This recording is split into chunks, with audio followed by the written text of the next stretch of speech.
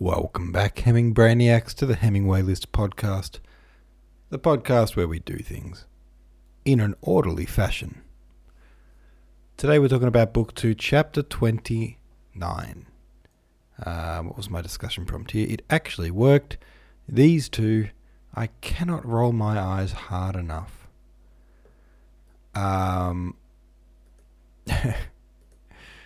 Yeah, they're too much, these guys. They're just too much. What the heck's going on?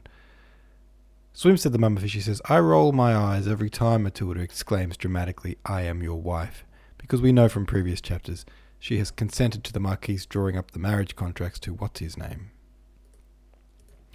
Laura Weistich says, I wasn't looking forward to a chapter called Ennui, but this was actually pretty hilarious. I don't actually know what ennui means. A feeling of listlessness and dissatisfaction arising from a lack of occupation or excitement. Oh, well then, how apt. How apt. Because right now, I'm so sick of being at home. I work from home. I've got stuff to do. But still, cabin fever. And it's also making my work ethic just, I don't know if it's bad or good. I don't know how many hours of work I'm getting done per day. Not many. But today I had to actually teach, which is my usual job. And I had to do it via, what's it called? Like WebEx, video conference. They're all the same. Zoom, Skype, whatever you use. We used one called WebEx. And I had to do the same lesson twice in a row. And went for an hour each time. So 2 hours of teaching via web conference. And I was exhausted after that. That was it for me. I still got more work done in, the rest of the day, but I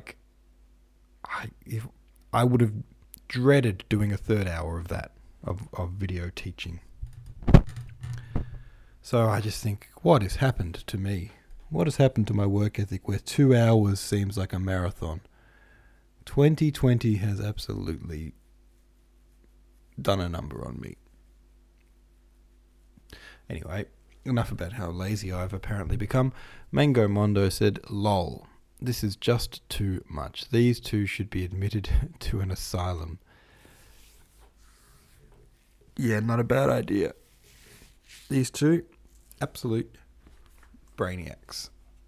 Hemming brainiacs. Alright, let's keep reading. This chapter is called, Chapter 30, A Box at the Opera Bouffe. As the blackest sky foretells the heaviest tempest. Don Juan, Canto 1, Stanza 73. In the midst of these dramatic events, Julian was more startled than pleased. Matilda's insults proved to him how wise the Russian policy had been. Say little, do little. It's my only road to salvation. He lifted Matilda up, and without a word set her back on the divan. Little by little she was overcome by tears. To keep herself in countenance, she took Madame de Fervac's letter in her hands. Slowly she unsealed them. She gave a definite nervous start when she recognized the Marechal's handwriting. She turned over the sheets without reading them. Most were 6 pages long. Tell me something at least, said Matilda, at last in pleading tones, but not daring to look at Julian. You know very well I am somewhat proud. It is the unhappy side of my position in life and, I admit, even of my character. Madame de Fervax has stolen your heart away. She has made you all the sacrifices which that fatal passion led me to make. Has she made you all the sacrifices which that fatal passion led me to make? Julian's only response was a gloomy silence. By what right, thought he, can she ask me to commit an indiscretion unworthy of a gentleman? Matilda attempted to read the letters. The tears that filled her eyes made it impossible. She had been miserable for a whole month, but her proud spirit was still far from acknowledging its feelings. This explosion had happened only by chance. For an instant her pride had been overcome by passion and jealousy. There she was, seated on the divan, almost touching him. He gazed at her hair and her alabaster neck. For a second he forgot what he owed himself. He slid his arm round her waist and almost clasped her to his chest. Slowly she turned her head towards him, He was amazed at the depth of sadness in her eyes, such sadness that he could hardly recall her usual expression.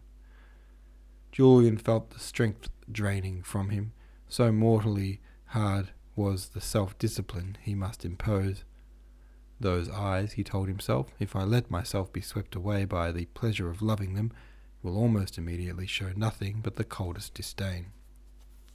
Yet, at that very moment, in fainting tones and in phrases she had scarcely the strength to bring forth, she was repeatedly assuring him of all her remorse for actions to which she could only have been led by overweening pride.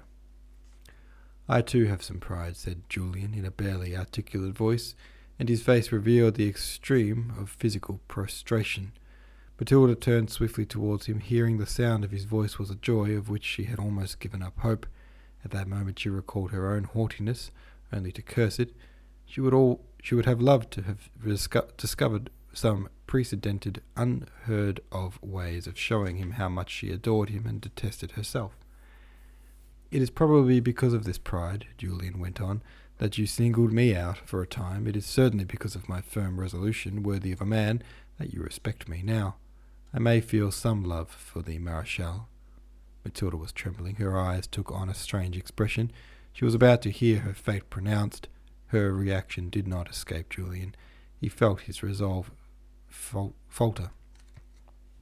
Ah, he said to himself, hearing the empty words issuing from his own mouth as though they were a noise from elsewhere, if only I could cover these pale cheeks with kisses, and yet you know not of it. I may feel some love for the Marechal, he went on, his voice dwindling away as he spoke, but certainly I have no definite proof of her interest in me. Matilda gazed at him. He bore up under her look. He hoped, at least, that his face betrayed nothing. Passion swept into the innermost recesses of his heart. He had never adored her so much. He was almost as rapt as Matilda herself.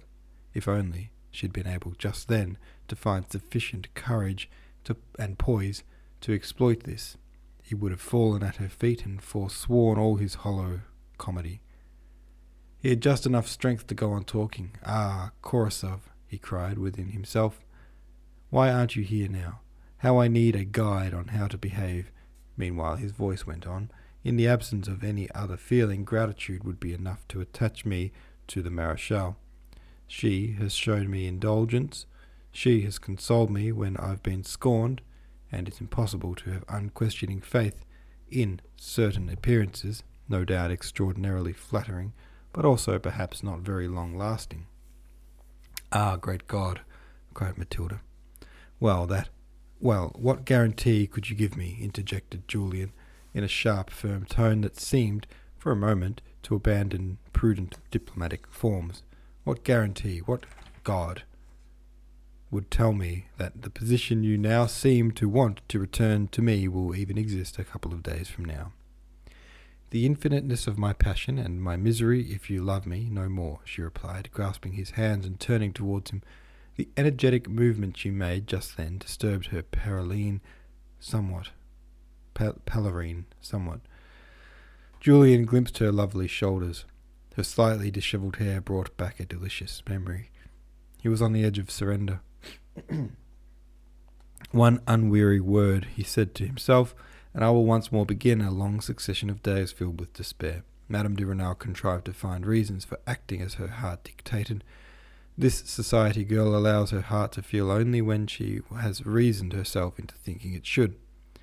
He saw this truth in a twinkling, and also in a twinkling regained his courage. He withdrew the hands that Matilda was pressing in hers, and with a great show of respect moved a little way from her. A man's resolution could not go any much further. Then he busied himself with gathering together all the letters from Madame de Fervaques scattered on the divan, and it was with a show of extreme courtesy, so cruel at that point, that he added, Mademoiselle de la Mole will deign to allow me to reflect on all these matters. He quickly walked away from her and left the library. She heard him closing the doors one after the other. The monster isn't even ruffled, said she to herself. But what I am saying, monster, he is wise, he is prudent, good. It is myself I should blame for mistakes than I can even imagine. This way of looking at things persisted. Matilda was almost happy that day, for she was completely in love. It was as though that soul had never felt a turmoil of pride, and such pride.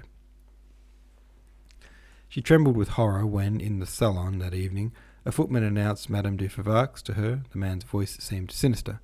She could not abide the sight of the Marechal, and quickly departed. Julian, who was not especially proud of his hard-won victory, was fearful that his looks might betray him, and had not dined in the Hotel de la Mole. The further the moment of combat receded, the faster his love and happiness grew. He was already blaming himself. How could I resist her? He asked himself. What if she stops loving me? A split second can alter that haughty spirit, and it must be admitted that I have treated her abominably. He felt strongly that he should appear that night in Madame de Fervaques' box at the Opera Bouffe. She had expressly invited him. Matilda could not fail but know of his presence, or of his uncivil failure to attend. But at the start of the evening, despite the evident truth of this arrangement, he lacked the strength to plunge into society. By talking, he had spoiled half his happiness. 10 o'clock sounded. It was absolutely necessary for him to show himself. By good luck, he found the Marechal's box full of women. He was relegated to a position near the door, and completely hidden by the ladies' hats. This position saved him from any absurdity. The divinely despairing accent of Caroline in the Matrimonio Segreto made him melt in tears. Madame de Fervaques saw these tears. They made such a contrast to the masculine firmness of his usual expression that the soul of this society woman, so long saturated by all the pride of parvenu, and so corroded by it, was touched. The little that remained in her of a woman's heart led her to speak. She wanted the pleasure of hearing his voice in that situation. Have you seen the de la Mole ladies? She said to him. They're up in there, in the third tier. Immediately Julian craned out over the theatre, leaning rather discourteously from the front of the box. He saw Matilda. Her eyes were brilliant with tears. Yet this isn't their day for the opera, thought Julian. What alacrity! Matilda had persuaded her mother to attend the Opera Bouffe, in spite of the unsuitable position of the box that one of their lady flatterers had eagerly offered. She wanted to see whether Julian was spending the evening with the Marechal. All right, there we go, another chapter down. Matilda getting jealous, getting protective. What's the word? Getting possessive is the word I'm trying to say, of young Julian.